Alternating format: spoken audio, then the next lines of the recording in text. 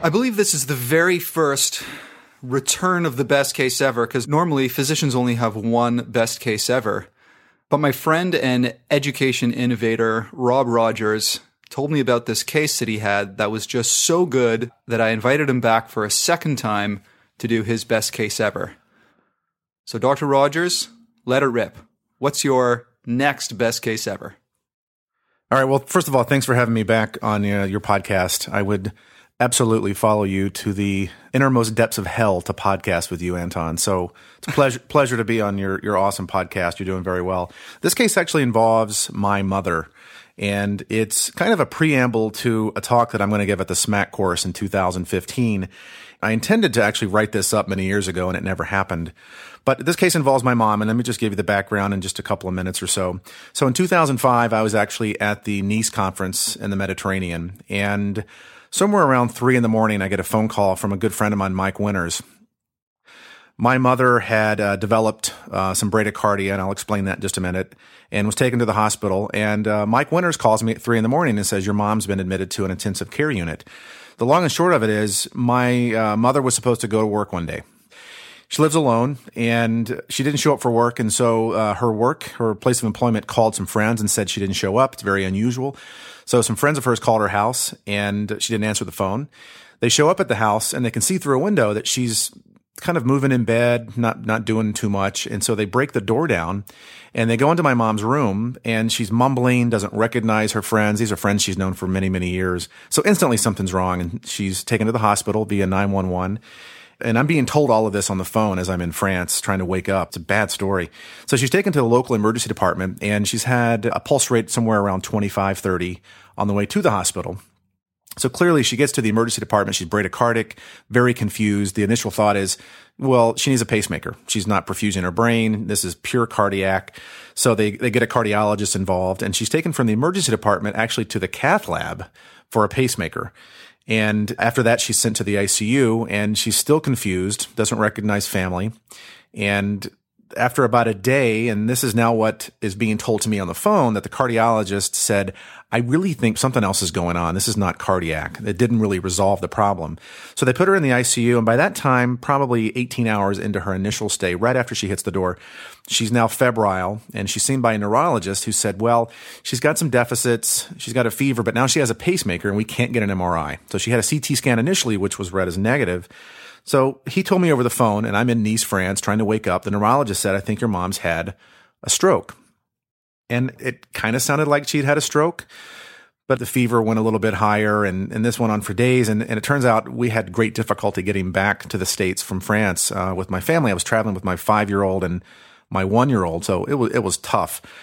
We finally make it back to the United States, and this is now day 4 or 5, and it took about 5 days for someone to say, maybe we should do a lumbar puncture on her.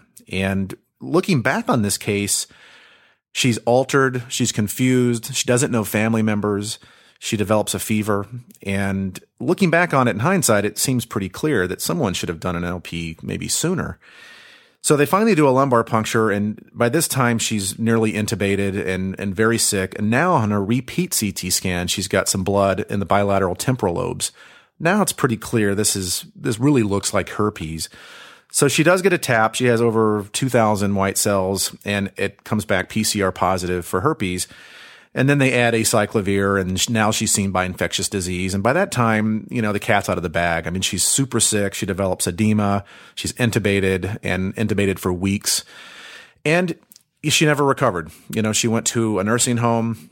This is now, 9 years later, and she still doesn't know family. She doesn't know our names.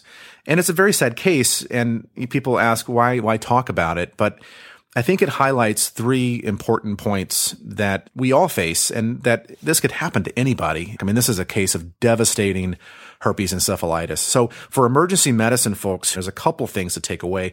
And for whatever reason, I see this frequently where the resident or the attending or everyone seems to have a reluctance to do a lumbar puncture on someone, right? They blame it on the urine. They blame it on the chest x-ray.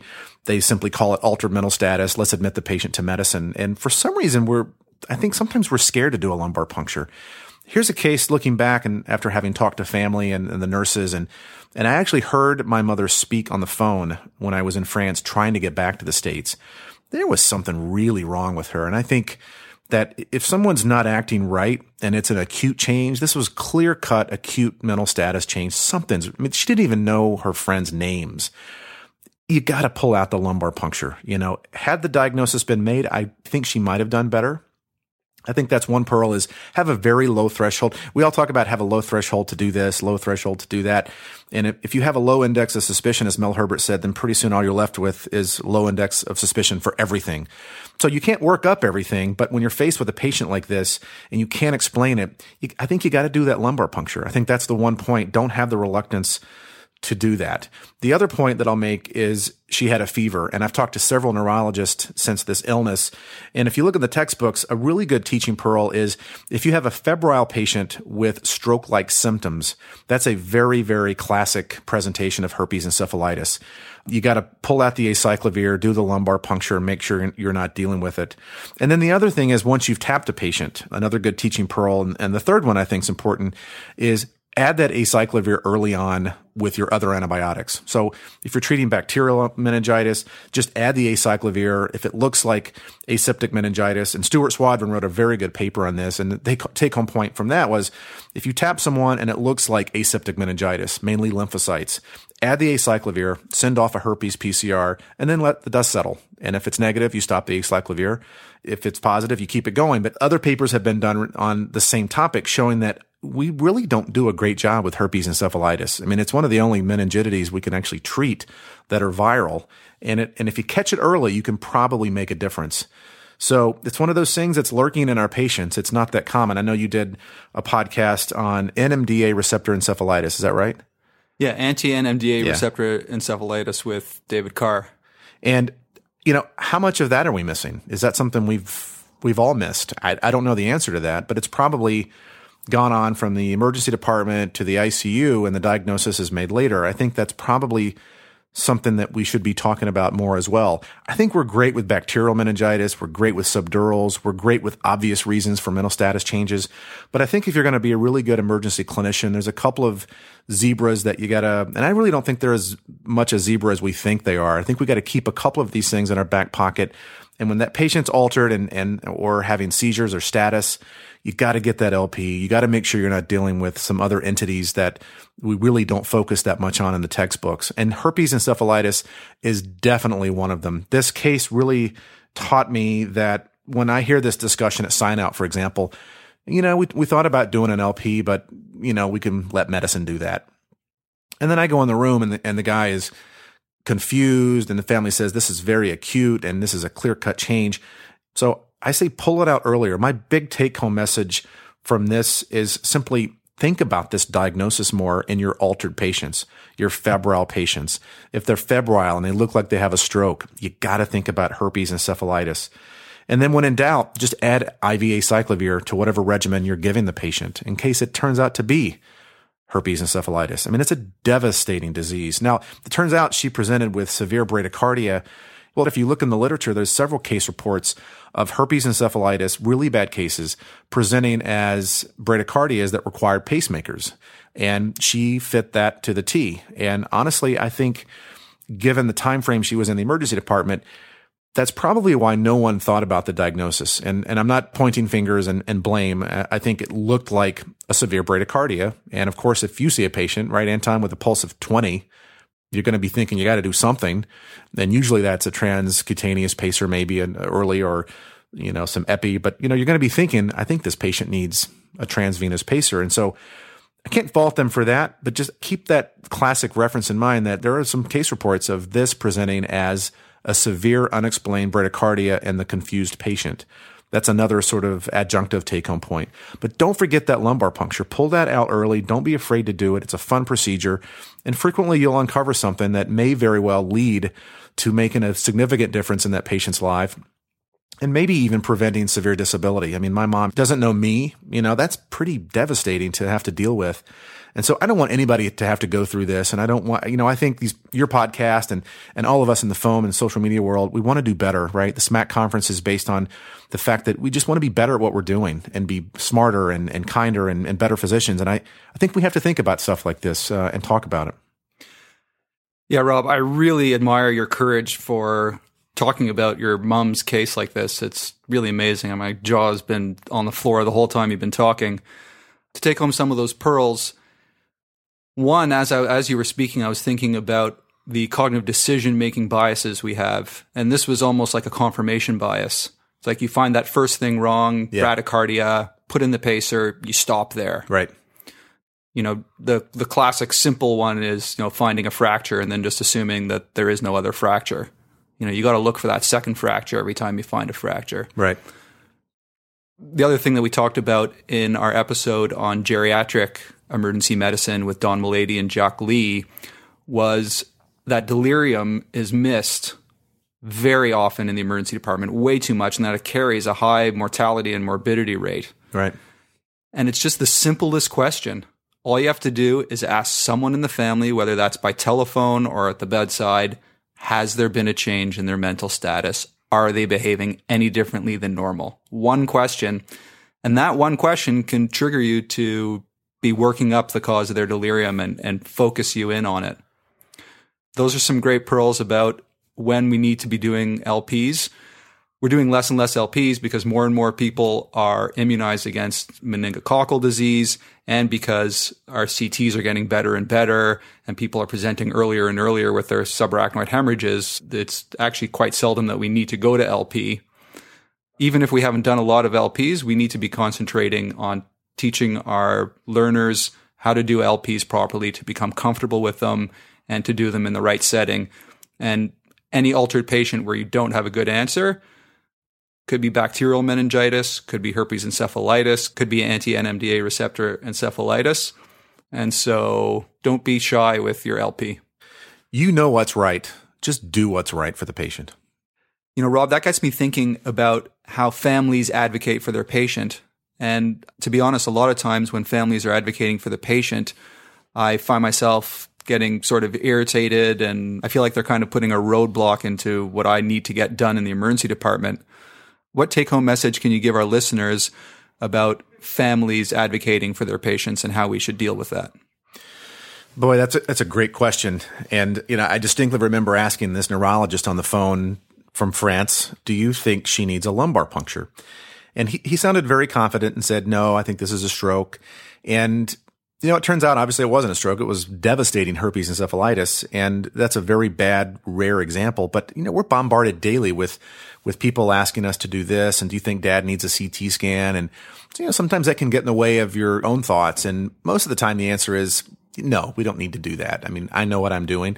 But having had a couple of instances clinically over the years when I've been working, when you get that little voice on your shoulder after maybe a mom or a daughter or someone has said, do you think we should do X?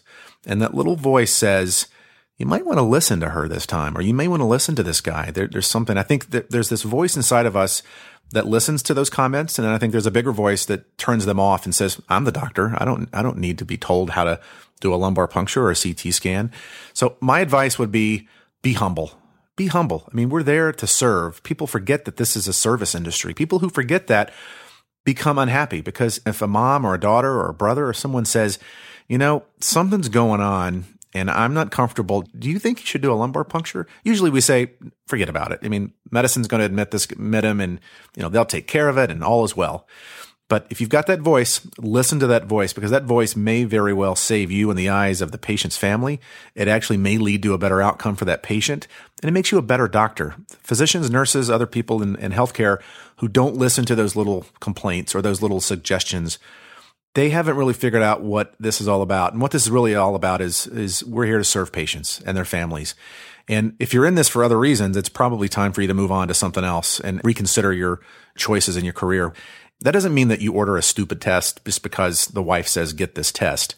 But I think we have to listen and swallow your pride and just step back and say, That's not a bad idea. I'm glad you mentioned that. I think that's something we will do. You don't have to tell the patients that, but when they give you these little suggestions, sometimes, and nurses do this too, like, hey, do you think we should do this? Don't say, no, I'm the doctor. You're the nurse. I don't want to do this test. I'm not going to do it. Those little voices are there for a reason. And sometimes the reason is to save your butt and to lead to a better patient outcome. So my big piece of advice, swallow your pride, be good at what you do, listen. We have good filters. We know what's BS and what isn't, right? We can do that.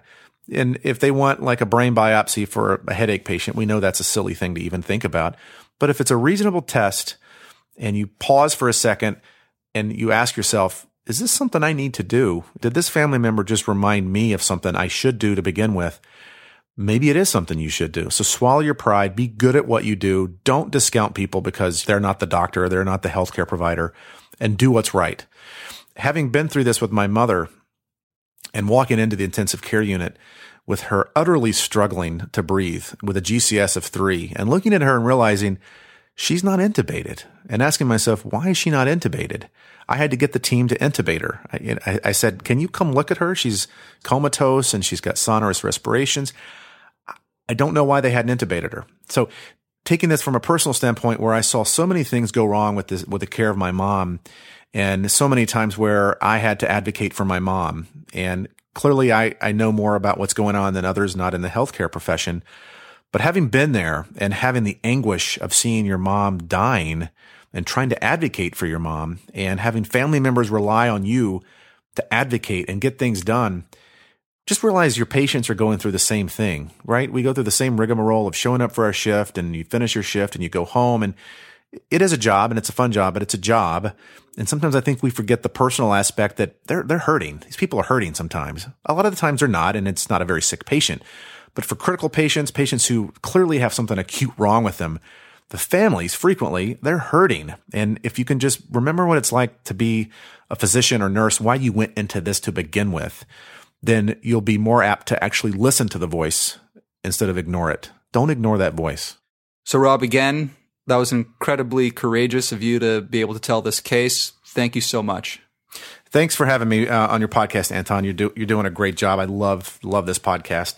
And I'll end by saying that this case we've talked about, my mom's case, which I've talked about for years, I'm going to talk about in greater detail at the SMAC conference in June, which is going to be in Chicago, where we are right now. And I'm going to use this case to launch into what this case actually did to me personally, which was utterly devastate my ability to have empathy in the emergency department. I went through a period of many months where I couldn't come to grasp with, she didn't die, she's still alive. So I didn't have to grieve her loss, but in a sense, my family had to grieve that we're never getting her back. She's never going to know us. She's not going to know my kids. And it's been utterly, utterly devastating. And, for a period of about a year, this really affected my life. And the more I talked about this case to other people who've also been through personal tragedy, whether it's a death or an illness or anything like that, it affects what we do daily with our family, and it affects how we are as clinicians, and sometimes for the worse. It can really affect us. And this destroyed me for about a year. And I learned a ton about myself and my family, but more importantly, I learned some tools that anyone can use to get back to being a good doctor and a good person after personal loss. And what I'm going to do at SMAC is teach people, hopefully, the lessons of this story, not necessarily medically, but how do you get back to being you after a personal loss or personal tragedy? But I think people will come away with a message that despite what happens to us in life, we can get back to that doctor that we want to be, or the nurse that we want to be, or whatever it is. And so that's the lessons I'm going to talk about. So thank you for having me on the podcast to just kind of air that out a little bit and maybe get people ready for this, because it's going to be some good stuff.